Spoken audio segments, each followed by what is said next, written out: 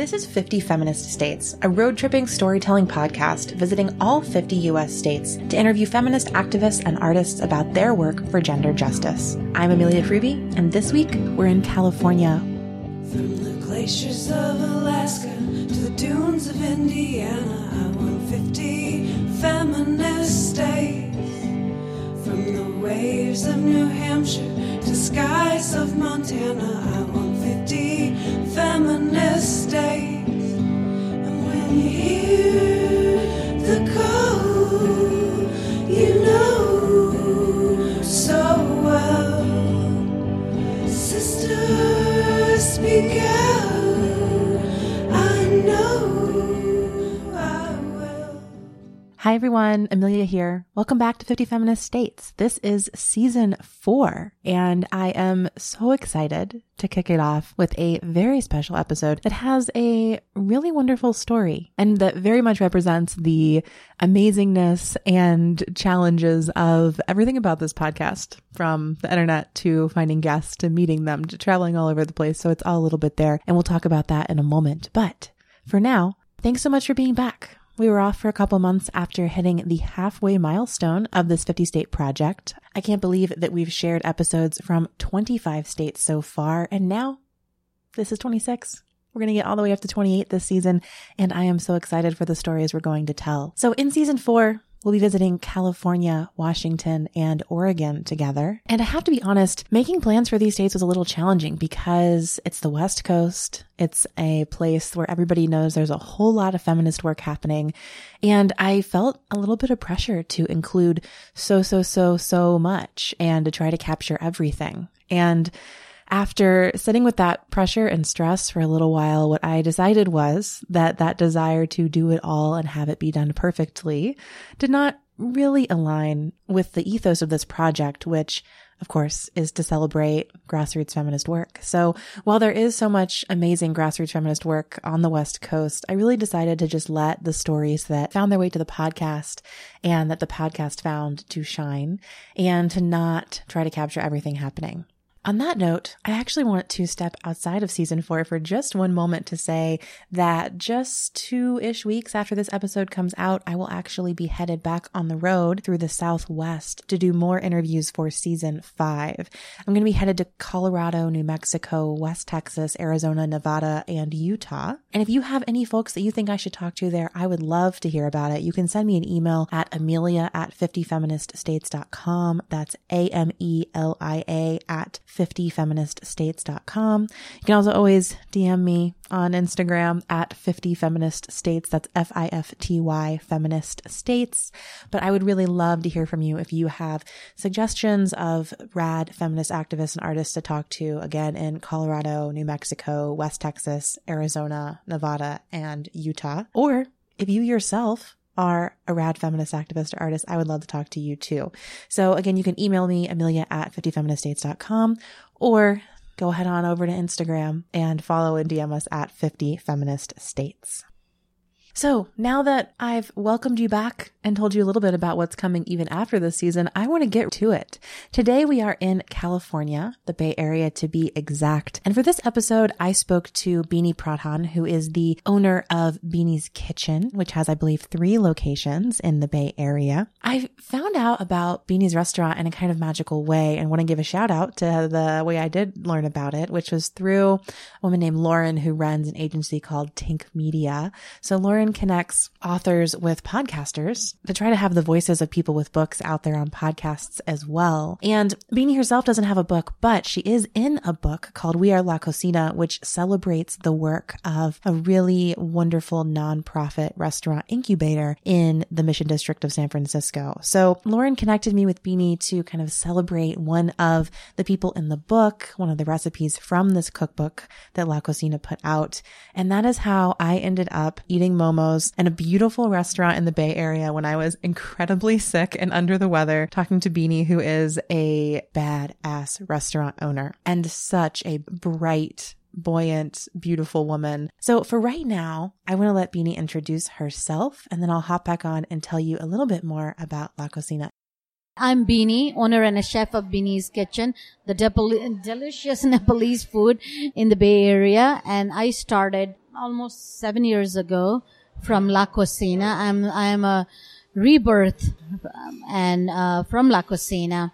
And when I first came to United States, I didn't find any good Nepalese restaurant. Then eventually I worked with different hotels and all. And then I got married.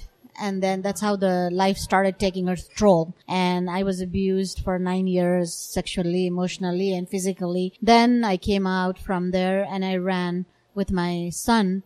And I landed up with my sister. So that's how, with her daycare friend, I found about La Cocina. So again, yes, La Cocina, I'm a rebirth from La Cocina. As you can tell there, as soon as you ask Beanie about Beanie's Kitchen, she immediately starts telling you about La Cocina. So as I mentioned in the opening, La Cocina is a restaurant incubator that was born out of San Francisco's Mission District in the 90s. And the goal of the incubator was to help the people in the neighborhood, primarily the women there, who were selling food on the street and out of their homes and at food carts, to actually transition these really informal food businesses into local restaurants and food service businesses. So what La Cocina does is seeks out kind of this informal marketplace and the people who are providing and selling food there, and then gives them subsidized commercial kitchen space and hand-on technical restaurant industry training to help them grow their businesses so that those businesses can then generate further economic support for the communities that La Cocina exists in and the people in their program are from. So Beanie is one of the people who went through this program, and I want to take a moment before we get back to her story to just read you some really, really beautiful words from the introduction to We Are La Cocina, the cookbook that they put out, in which I first read about Beanie. So the director of La Cocina, Caleb Zegas, wrote a few paragraphs in the introduction that I feel like I just have to read because I could not say any better why this business incubator is so important in supporting the work of women like Beanie and the other people who graduate from there and start these businesses. So here's what Caleb wrote. In the years that we've been working in these communities, it remains abundantly clear the ways in which the world we live in is deeply inequitable. If opportunity were distributed evenly and everyone was given equal access to the marketplace, the food world would look a lot more like La Cocina. The food industry has never been more celebrated. And yet, this is a country where 75% of food businesses are owned by men and where women in kitchens make, on average, 73 cents to a man's dollar, even before accounting for race, because race too affects opportunity in our industry. According to the Aspen Institute, lack of access to capital and race-based discrepancies in wealth unduly disadvantage aspiring entrepreneurs of color as they pursue their culinary visions. As customers, we also bear responsibility. We're willing to pay top-tier prices for handmade Italian pastas without flinching, but chafe at a bowl of hand-pulled Chinese noodles that cost more than $10. This isn't a book about restaurants, or even exclusively about food. Instead, it's about the people that make your food, who open restaurants. Not merely a glimpse behind the kitchen door of a talented chef, but also a sustained and passionate argument for wider opportunity. These entrepreneurs and the quiet work that they do in hidden kitchens across the country represent the best of what our cities have to offer. San Francisco was built on the backs of native Ohlone farmers, Mexican tamale vendors, Italian fishermen, and Chinese noodle vendors, and every American place has a similar story. Our collective obligation in an inclusive world is to value all of these contributions honestly and equally. We are all citizens of places built by immigrants and the dispossessed, all of us carving small moments of ourselves into the shifting sidewalks, cul-de-sacs, and driveways of the neighborhoods in which we live. The entrepreneurs in this book popped up in homes and on street corners before pop-ups had brokers and websites. These are the entrepreneurs that sold carne asada and carnitas from taco trucks before we started calling them food trucks. In other words, these are the innovators that our cities so desperately rely upon. Our failure to elevate or to properly value these entrepreneurs threatens to strangle the very innovation and vibrancy that our country and world requires. I think that Caleb's words are so powerful and so striking and really just speak to the ways in which food shapes our lives and shapes the world and shapes the economy, and how the types of food that we value and celebrate do impact our senses of cultures and people around the world and close to home. Let's hear more now from Beanie about what brought her to the United States and her relationship to cooking from Nepal to here. First of all, when I came to United States in 2002, I came for my sister. I used to do a lot of back and forth. I had, like my sister had my nephew. I came for that. And then second time I got a very good opportunity, mainly challenge and opportunity. It's like my parents are there and I do back and forth. Now last year I went with my son for the first time, and it's like I want to show him my roots, where I was and what I did since, it's like cooking is in my blood because my mom used to be royal chef in 60s. Back then, the royal chef did not turn out right, She's just a cook. Today also I say I'm just a cook. It's like I'm a cook, of course. So it's like I have always learned that cooking inheritance from my mom, It's like that's how I would say it's in my blood. And I went to the culinary school in Bombay. I did my 3 years of bachelorette in culinary, and then it's like that's why it was easier for me to transfer from like when I had to work in La Cocina's commercial kitchen. It was easier for me because I have worked. Otherwise, in general, also life in America, straight from third world country, it's like it's really a shock. Yeah, but for us, it was like, it was not a big deal because we had traveled. My dad was an aeronautical engineer, first aeronautical engineer in Nepal. So we get a lot of privilege, to getting back and forth in Nepal, other countries. So that made a little bit easier for us to, it's like go through, when we first came in, like when I came here. So that was my nephew was my first, I came for her delivery. So that was my first step in U.S. Soul. After learning about what brought Beanie to the U.S. for the first time and then has brought her back and forth between the U.S. and Nepal since, I asked if she could share a little bit about why owning a restaurant has been so important to her and why growing it from one location to multiple locations, how and why that's happened so fast. Before we hear her take on that, I want to just add a little context and more information about the restaurant industry. So restaurants employ more women managers and more minority managers than any other industry in the United States.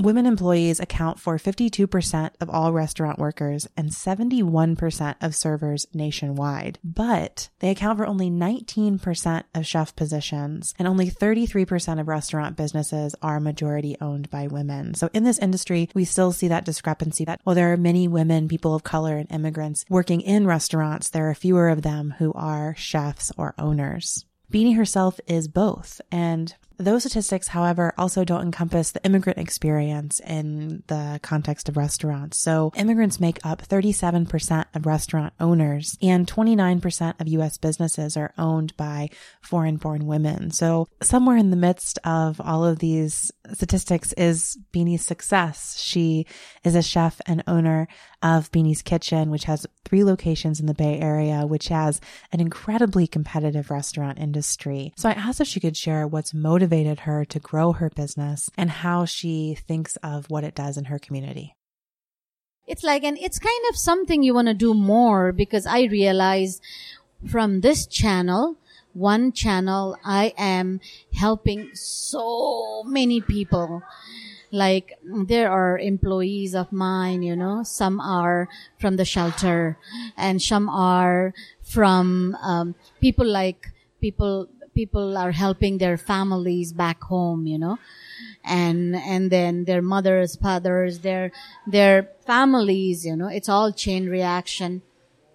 So it's very important. The more I can produce, the more I can help the community and more I can help those people whom I really wanted to, along with my team, At this point in the conversation, Beanie and I are sitting there and 2 very hungry looking tourists walk up to the door and she gets up and goes and opens it because, as you'll hear her say, even though the restaurant is closed, it's important to her that they are able to come in and eat momos, which are the amazing Nepalese dumplings that you will soon hear her chastise me for not eating while we were talking. So we are closed, but we opened. Yeah, because I think, that's called the heart, It takes 10 minutes, but it's gonna, when people come, so it's a Nepalese, culture also. It's like when somebody comes in at the door, either you have to feed them or it's like, you don't send them. Okay. So we are closed, but we have like, okay, we'll offer momos, but it's going to take 15 minutes. We'll steam for you. And then we'll, please, you need to eat also. I mean, I just don't like, when if my food is there, I'm like, why eat? I think this brief moment of our interview really gets to the heart of Beanie's heart and Beanie's kitchen. The restaurant is so welcoming and it really embraces you because Beanie is so welcoming and embraces you and her food embraces you. Momos feel like one big embrace the way that the best dumplings from every culture do, at least in my humble opinion. I think this also really speaks to something that you heard brief mention of at the very beginning of the episode, which is many of the challenges that Beanie has faced between her arrival in the US and her opening of the restaurant. She so powerfully owns her story, shares the things that have happened to her, and centers her experience on the joy that she has now. So I don't want to dwell on that too much, but I will say that reading about the things that she has faced concerning domestic violence and abuse, facing the ravages of Hurricane Katrina, facing having to rebuild her life over from scratch more than once, I was just so struck by how much joy she still brings to every conversation.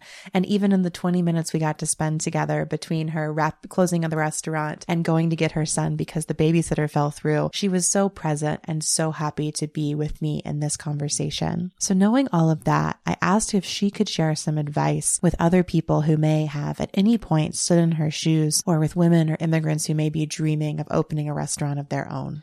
Whatever you do, you have to do it from your heart. You will be succeeded no matter what.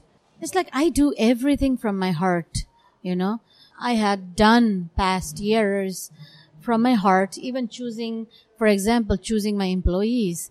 I have the best team in the Bay Area, and I have chosen them from my heart. When my heart says it's wrong, it's just wrong. I can't. And when my heart says this is right, and this place is also, my heart said this is correct. La Cocina was really working on finding a place for me, and Caleb Jikus, executive director, had been great with me along with La Cocina team, and he showed me the place. And you see that heart connection. You say, oh, this is what feels right. So exactly, place-wise, my employee-wise, food-wise. One best example I could give, another is my son, If my son can eat this food, anybody in the world can eat this food, That comes from the heart too. Your kids are the most valuable, I don't know, I wouldn't say thing, most valuable human being in the world. And he eats the same food, then, everybody in the world can eat the same food. And each bite, each food is made from the heart. Follow your passion, follow from your heart. And if you know that you want to try, your heart says to survive or to look into the dreams, if you can follow through your heart. And people who have talents, please go to La Cocina. La Cocina is a place they will welcome you with their arms open, and they will help you throughout, and you will be succeed, you will be succeed. Just don't step back. Just go in and try. At least try. You never know when you get lucky, These guys in La Cocina, they're my second family. And, it's, you never know when you get lucky. Open your heart and follow your heart, and just with your guts, just go in. I love how much emphasis Beanie put on following your heart. And I do think that to make it in the restaurant industry, you have to have a lot of heart behind what you're doing. That heart that's going to motivate you and keep you going when things get hard, as well as the community that's going to support you. So again, you heard Beanie talk about La Cocina. Of course, they'll be linked to in the show notes. So if you're interested in learning more about their programming, or perhaps even applying yourself, you can find that information there. Because this has been a podcast all about a restaurant and all about food, I of course have to tell you that if you are interested in eating momos or any of Beanie's delicious food, I will link to her website in the show notes as well. You can also find her restaurants at 1001 Howard Street, 2948 Folsom Street, and McKesson Plaza at 1 Post Street in San Francisco, if you happen to be that way. And then because I love all of you, I asked if she could share a few restaurant recommendations with us to wrap up the interview. So here are some places that Beanie loves to eat and wanted to share with all of us as well. I love my friends in East Bay, Namboy, and then Fernay, who makes Mini Bell. She makes fried chicken in East Bay.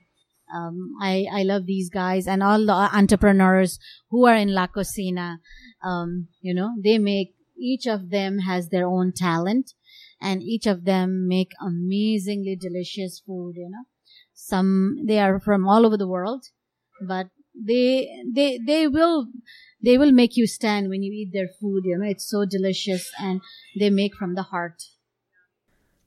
Thank you so much to Beanie for making time to meet with me for this interview, to La Cocina for all of their amazing programming and beautiful cookbook that all of you listening can purchase and make some of the amazing recipes. There are so many amazing recipes in there, including a recipe for Momo's Nepalese dumplings that Beanie has shared. Next week, we'll have a new episode from Washington and then 2 episodes from Oregon to round out season 4. I hope that you will stay tuned, and if you're listening, please go ahead and follow us on Instagram at 50 Feminist States. Trying to get up to 1,000 Instagram followers this season, and if we do, there will be a little Instagram giveaway to celebrate. So go ahead over to Instagram and follow us at 50 Feminist States. That's FIFTY Feminist States. Plus, I always share more behind the scenes takes on the road trips and more about each episode on Instagram as well. So you can find all of that there. Otherwise, until next week, I'll see you on the road.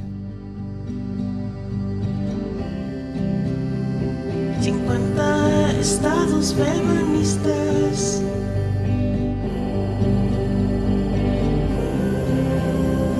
50 estados feministas. 50 feminist states. 50 feminist states. 50 feminist states. 50 feminist states. Thanks for tuning in to this episode of 50 Feminist States. You can find show notes at 50feministstates.com/podcast and follow us on Instagram at 50 Feminist States. Special thanks to Danielle Saenz and Jessica Naria for our theme song. Until next time, wild ones, we'll see you on the road.